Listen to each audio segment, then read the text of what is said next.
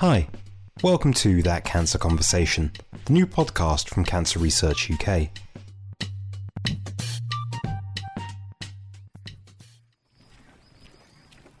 Imagine that you have a headache. Now, what do? Maybe you're like me, and you're someone that quickly reaches for aspirin. Take a pill, drink some water, feel a bit better. Once the headache's gone and you have time to think, you start asking questions. Like, where did that aspirin come from? The answer, of course, being the shops. But before that, like way before the manufacturers, way before even the scientists, where did that aspirin come from?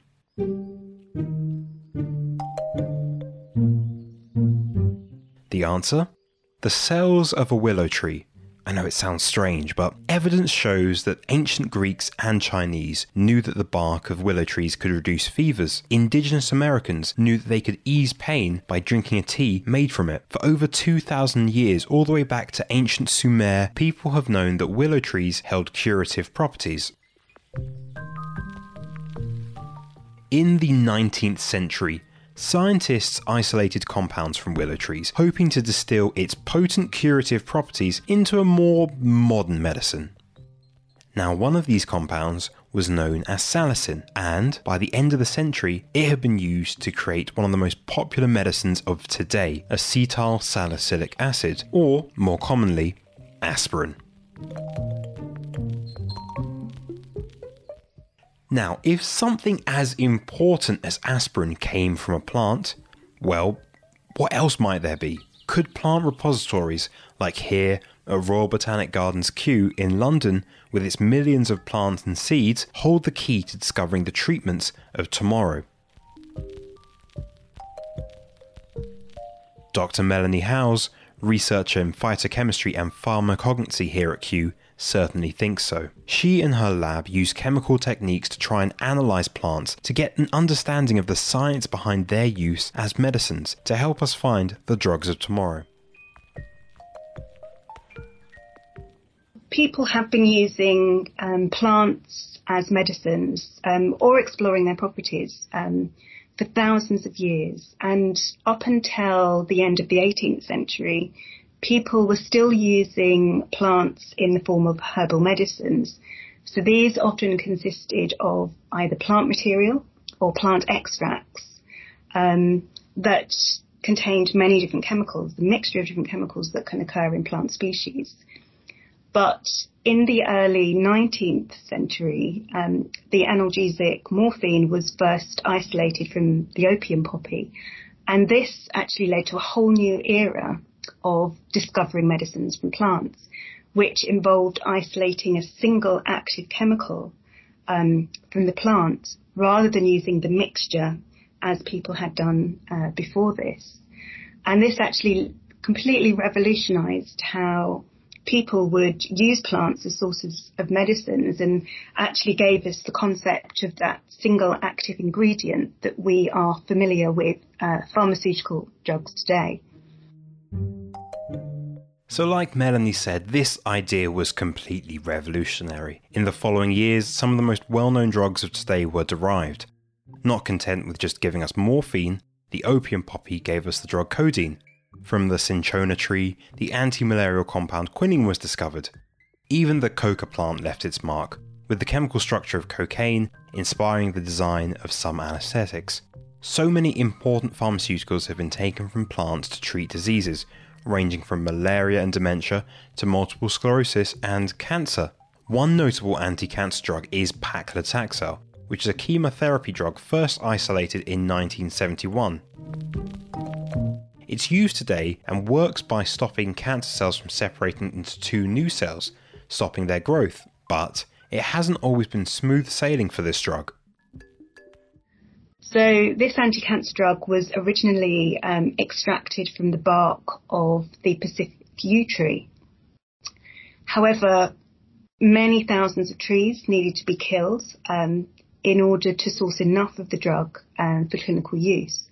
So this threatened the species, and in fact, the populations of Pacific yew trees have actually declined by around 30% in the last 3 generations. So this clearly wasn't a sustainable solution, so an alternative had to be found. And especially because we know that the chemical structure of paclitaxel is so complex that it cannot be synthesized from scratch in the laboratory on a practical scale. So scientists then turned to a closely related species. So they studied the chemistry of the common yew tree. And they actually found that the leaves contained chemicals that were very similar to paclitaxel. So it was a much more sustainable solution to harvest the leaves and then extract these chemicals, which could then be converted in the laboratory into not only paclitaxel to increase supplies, but also into other anti-cancer drugs such as docetaxel. So this is actually a good example showing that knowledge of plant taxonomy, how plants are related to each other, and also plant chemistry can also lead us to finding more sustainable ways to source medicines from nature. There have been so many different drugs, including anti-cancer ones, that have been derived from the natural world. But have we discovered all that we can? Melanie doesn't think so, and her team at Kew find the drugs of tomorrow from the plants of today. But is it just as simple as pointing at one of the several million plant specimens at Kew Gardens and testing it? Well, not exactly. Well, there are a number of different ways we can approach selecting plants to study for their medicinal potential. We could just collect many different plant species at random and then test them for a particular biological activity, hoping that at least one of them would have the required biological or potentially medicinal effect. But we also can select plants in other different ways.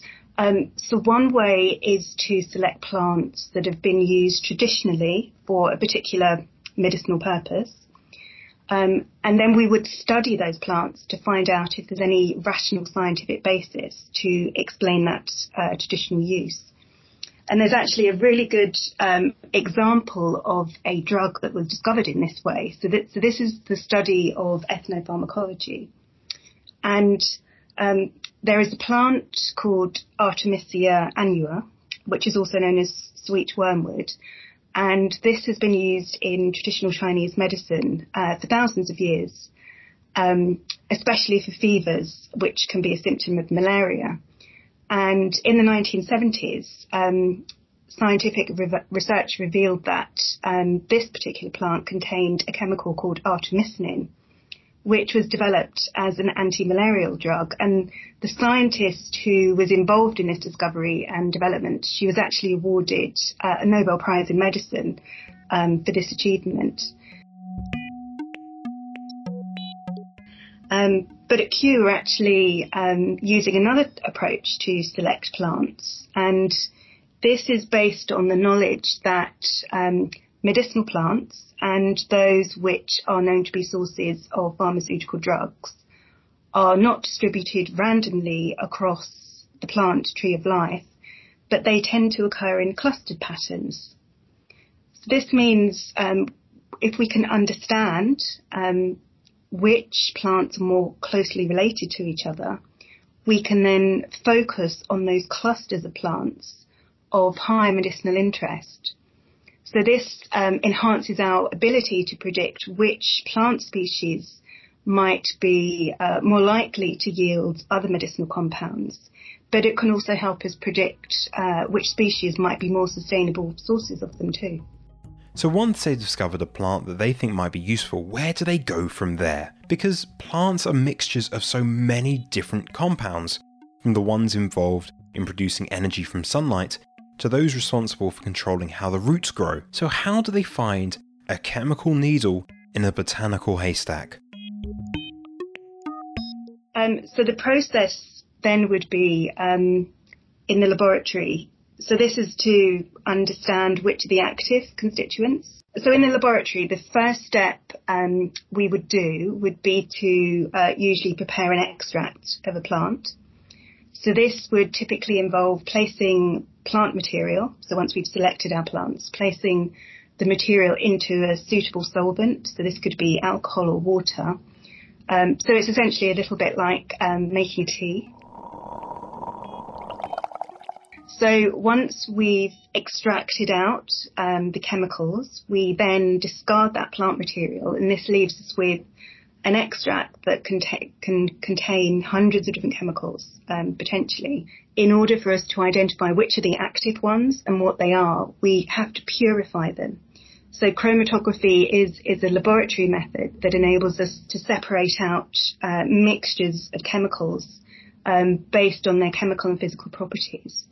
And we then use various analytical techniques to identify what they are. And we can test the original extract or the groups or fractions of chemicals through this process, and the individual isolated chemicals for their pharmacological activities.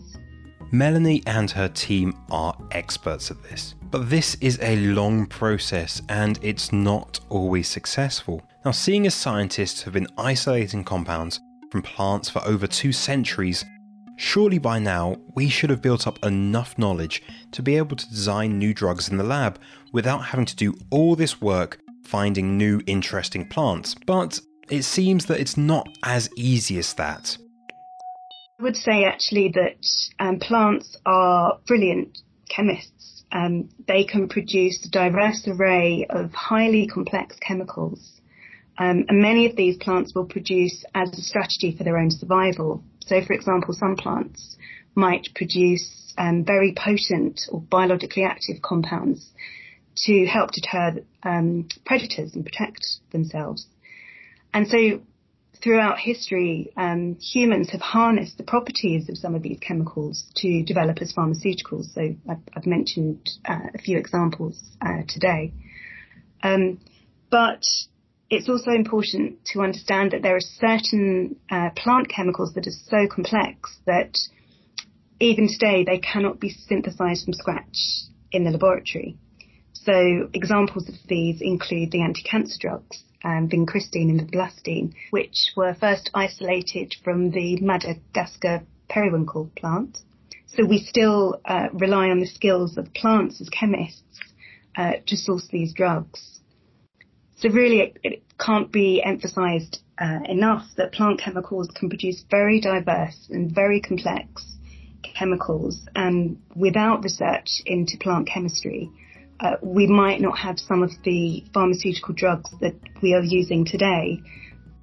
The fact that we still rely on plants like the Madagascar periwinkle plant to create drugs like vincristine as well as vinblastine, that's really important. Between them, these drugs have been used to treat a wide variety of cancers, from childhood leukemia to breast, ovarian, lung and bladder cancers. So these are important drugs.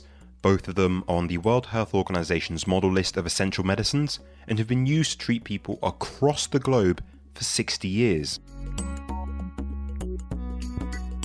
The Madagascar periwinkle plant, being an amazing chemist, also comes at a cost. Around 500 kilograms of dried leaves are required to produce just 1 gram of vinblastine. You can see how that might be a problem sustainability-wise. There are drugs today which play huge roles in life-saving treatments, but over-harvesting plants could damage ecosystems and affect the indigenous communities who first supplied the knowledge of how to use them. To prevent this from happening, the United Nations set up the Convention on Biological Diversity. It's been ratified by 196 nations and aims to prevent any threats to biodiversity. So once scientists like Melanie have received plants, isolated the chemicals and tested them for potential anti-cancer properties, what comes next? Creating a drug.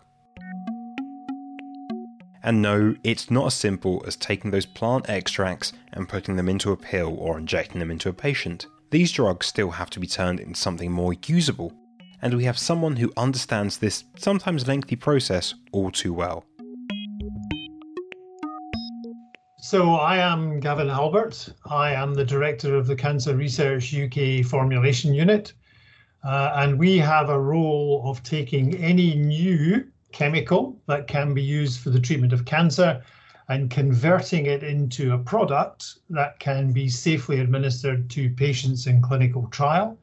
Everybody will be aware of those types of products because they're either things like tablets or capsules or injections. Like Gavin said, they work to create drugs that end up in patients. but it's not super simple, right? So when Melanie's team extract plant-based compounds and show that they have potential anti-cancer properties in the lab, what happens next? Do these compounds have to be treated in a special way compared to compounds designed synthetically, or is it all normal? And the simple answer to it is, once we've gone through that process and isolated the material from the plant as a single chemical compound, then from the pharmaceutical perspective, in terms of making the drug, it gets treated as any other chemical compound. So we would then, look at the purity of the material, what likely impurities are present based on the way that the material has been extracted from the plant. And then we would look at the stability of the material. So how long can we hang on to it before it degrades, and what we need to do to convert it into a product. So once you've got that compound, from our perspective, pharmaceutically, we would treat it the same as, a synthetic compound that has had nothing to do with plants. While this is mostly true, plant-derived compounds do sometimes pose particularly difficult issues. For a lot of the plant-based medicines, because they're coming from plants, they don't dissolve in water. So plants don't dissolve in water, otherwise, the minute it rained, nothing would be green. So they tend not to dissolve in water. So we have the problem that, we've got to somehow get it to dissolve in water so that we can then safely administer it to the patient in the clinical trial, or just patients in general. I mean, that is why the unit was established. We were established by Cancer Research Campaign way back in the 1990s, simply because at that point, the oncologists were trying to get drugs into patients, and they were having to try and dissolve the drug at the patient's bedside, and that wasn't working. So there are a range of techniques that the chemists can do to modify the molecule to increase its solubility. But if you do that modification, you then have to make sure that once you put the plant-based chemical, modified plant-based chemical, into the patient, it reverts back to the original form that will give you the activity. Which usually means that what you do is you make the molecule less stable but more soluble, which from my perspective, the solubility is good, but the lower stability is bad. So you then have the issue of, I've made it soluble, but it's now no longer stable. So I need to sort the chemical stability so that I can make the product. And so what you've got to do is to achieve the balance that allows you to optimize the activity in the patient. It is one of these things that is not simple to do. It's not easy, but usually if you apply the correct science to it, and that is not science, that's not cancer science, it's pharmaceutical science, you can solve those problems. So at this point, a potential anti-cancer compound could have been extracted and isolated. It would have then been tested in the lab and sent to scientists like Gavin to maybe modify it slightly to make sure it ticks all of the boxes to be used in clinical trials. So at this point, is it as simple as taking this compound and popping it into a pill press or something? From a pharmaceutical point of view, we no longer really use pills, but that is it. So the main type of administration route that we would use is intravenous injection, some form of injection into the patient, because that actually gets the material into the patient in a known dose in a controlled manner.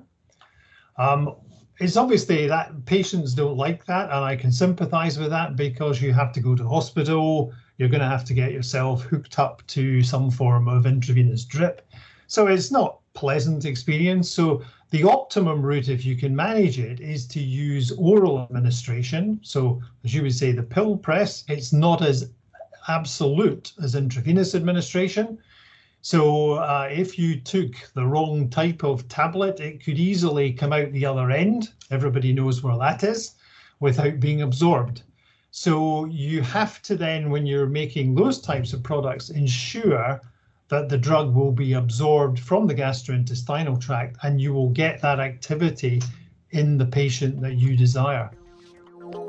Although he's made it sound quite easy, the act of creating these drugs, it can sometimes be a really difficult process. So, just how long does something like this take? If you speak to anybody in this field, there are sort of, the simple answer is it takes too long. But the realistic answer is it takes as long as it takes, because at the end of the process, you are going to administer that drug to a patient. And some person is going to be the first person to get that drug. And therefore, you have to do it safely. So you have to take account of all of the required safety procedures. And obviously, we have learned those safety procedures the hard way over a number of years. So it can take a reasonable period of time. One illustration would be that the drugs might not be chemically stable. They might want to degrade. So one of the things that we need to do is to do a stability study on the product before we administer it to the patient. And a stability study takes time. Now, we have got ways of trying to speed it up by using higher temperatures, but I like to have at least 3 months data that tells me the drug is not, or the product is not going to degrade before the patient gets it. Otherwise, I would be making a batch of material. It might only have a shelf life of 3 months. By the time I ship it to the clinical center, it's almost expired. So that takes a finite period of time. Lots of the other tests take finite periods of time. And usually what happens is we do these in a linear fashion. So we do one test followed by the next. What we like to do is that if we can get the drug as a compound, we would, fingers crossed, like to try and get it into the first patients in under 2 years. That's quite a stretch. But if everybody wants a sort of another example, which is very pertinent just now, if you look at the speed at which the COVID vaccines were developed, they realistically were developed in under a year. And that was achieved by not putting these tests in a linear fashion, one after the other, but taking a gamble and doing them all at once. And of course, if you take a gamble and do them all at once, then you really need a bigger amount of resource thrown at the problem from day one. Remember paclitaxel, the drug that Melanie told us about? It was isolated from the Pacific yew tree in 1971, but only approved for medical use in 1993. That's 22 years later. But this wasn't just down to the difficulties of optimizing drugs, because it's not enough that the plant that it might have been derived from might have been used for thousands of years, or that the compound itself has seen good anti-cancer properties in the lab. No. You have to find out how patients respond to it. And that means it has to go through a clinical trial, where patients are given a treatment and assessed to see how effective it is, and if there are any major side effects. As we've heard, a wide variety of plants can be used to source potential life-saving compounds. But a lot of them are plants that most people have never heard about. Professor Susan Short is a brain tumour specialist who works at the University of Leeds and St James's Hospital, treating adult patients with primary brain tumours.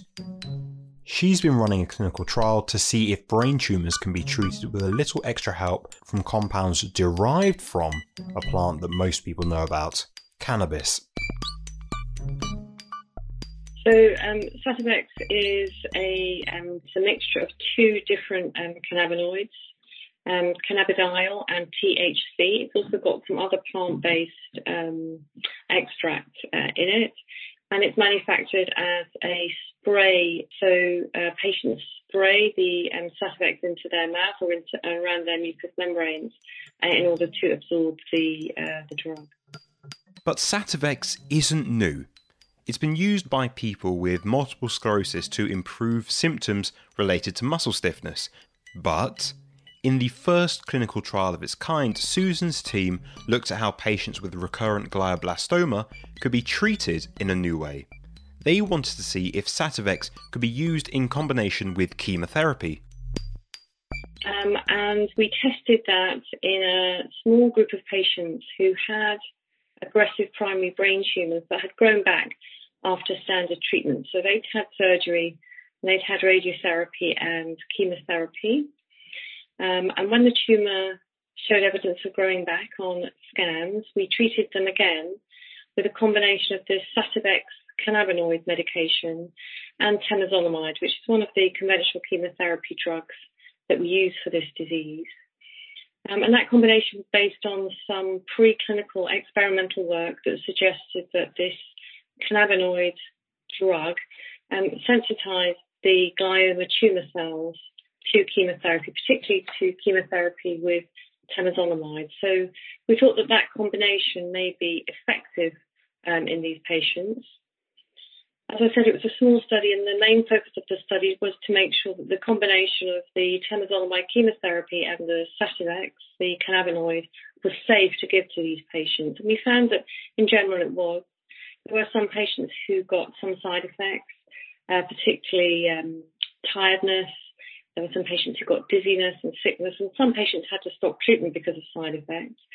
But the majority of them managed the treatment relatively well. And so that's what we've reported. We also looked at how these patients did, how long they survived after treatment. And although this was a very small patient group, some of the patients did seem to do better than we would expect. We did, for part of the study, we randomized patients to either receive the cannabinoid medication itself or a dummy, so a placebo equivalent. And it did look as though the patients who got the active drug did better. So it's really important to try to understand exactly how these treatments are working inside the body. As cannabinoid research is still relatively infant, do scientists well and truly understand the effects of them on the cancer cells, especially in this case when a chemotherapy drug's involved?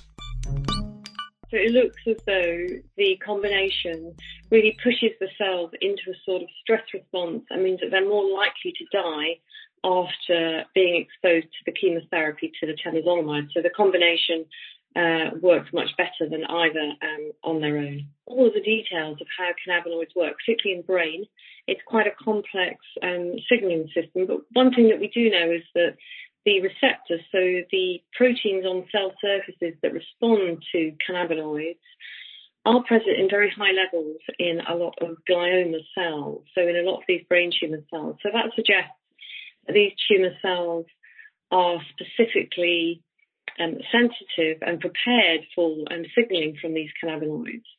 And that goes along with the fact that in preclinical experiments, so in experiments done in the lab,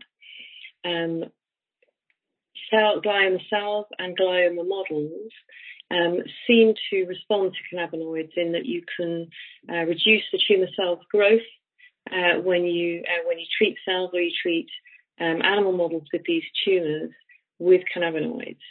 So it's a fact that we know that the relevant receptors are there on these cells at high levels, and that in the lab, these cannabinoids do seem to act as anti-tumour growth drugs. So that's really what has made them interesting in this context. So one of the big things that you hear online is that cannabis cures cancer, or that organisations are intentionally suppressing the research. But Susan's work is looking at compounds derived from cannabis, but as she's quick to point out, Sativex and cannabis are not the same thing. There are lots and lots of different cannabinoids.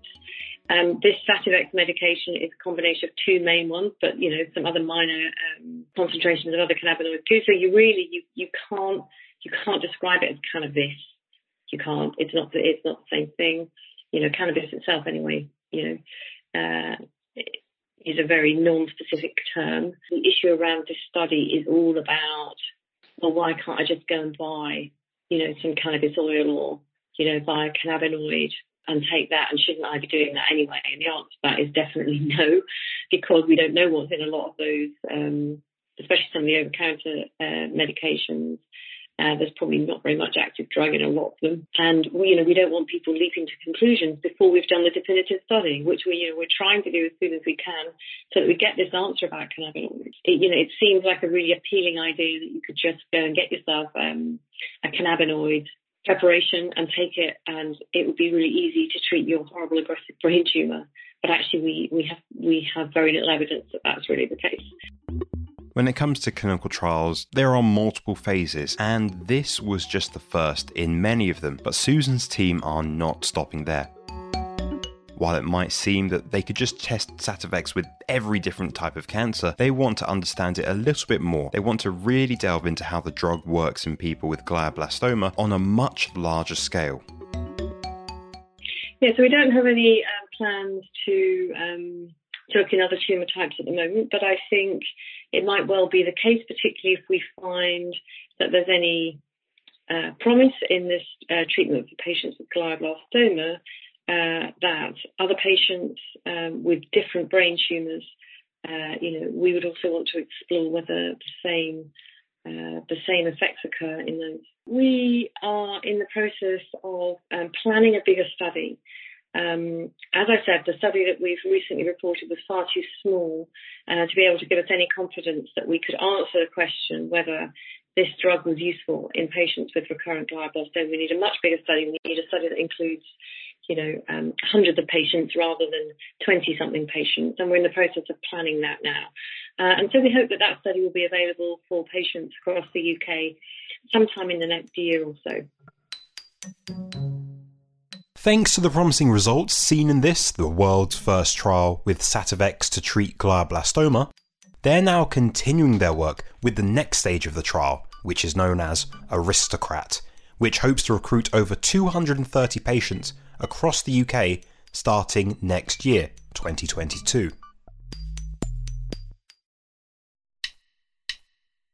This has been That Cancer Conversation. We were produced in Cancer Research UK's digital news team, and our music today came from Poddington Bear. To learn more about the trial, you can find a link to the University of Leeds page, along with various other reading in the show notes. To be the first to listen to our next episode, you can subscribe on Spotify, Apple Podcasts, and wherever you get your podcasts. Thanks for listening. We'll see you next time.